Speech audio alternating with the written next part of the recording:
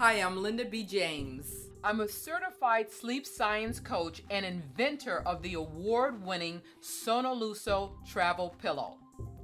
In each episode, I'll share tips, interviews, and strategies to help you fall asleep and stay asleep.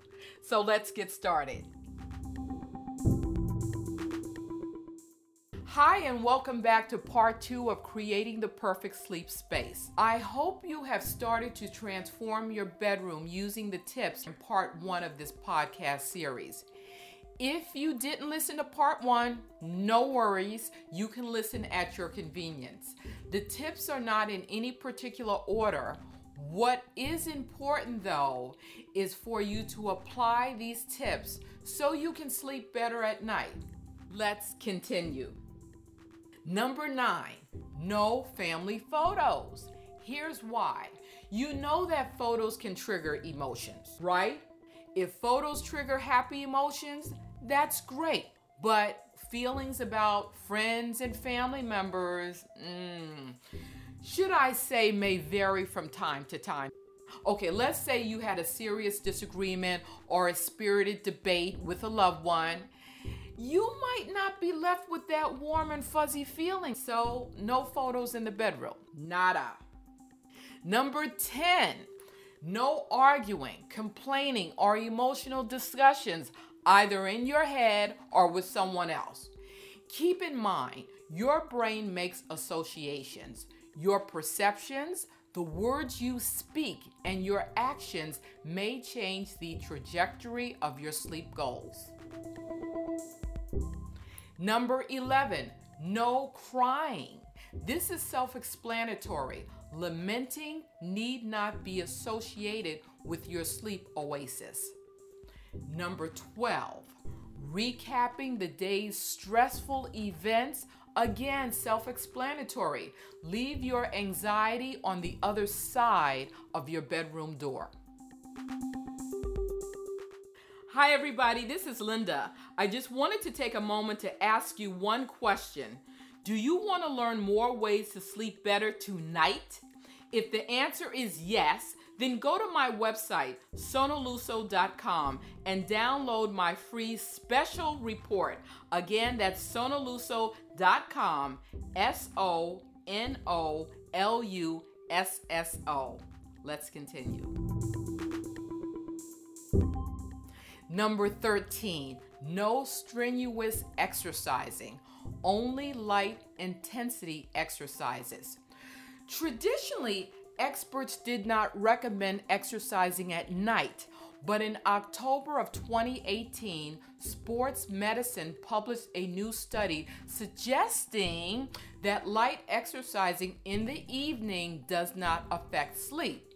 But, there's always a but. But, as long as it's done 1 hour before bedtime. Some examples of light exercising are slow walking, stretching, yoga, light housework. You get the idea. The important thing to remember is don't break a sweat. Number 14, no closed windows. Open your windows every day. Does this apply in the wintertime? The answer is yes. Periodically, or even every day, open your windows just a few inches to let out contaminants, stagnant air, and harmful germs. You're letting in fresh air and sunlight. An unventilated room can cause germs and viruses to spread and multiply. And it's been noted that airflow and UV light actually kill viruses, mold, bacteria, and other pathogens. Outside airflow is important for inside infection control. So go ahead and crack that window.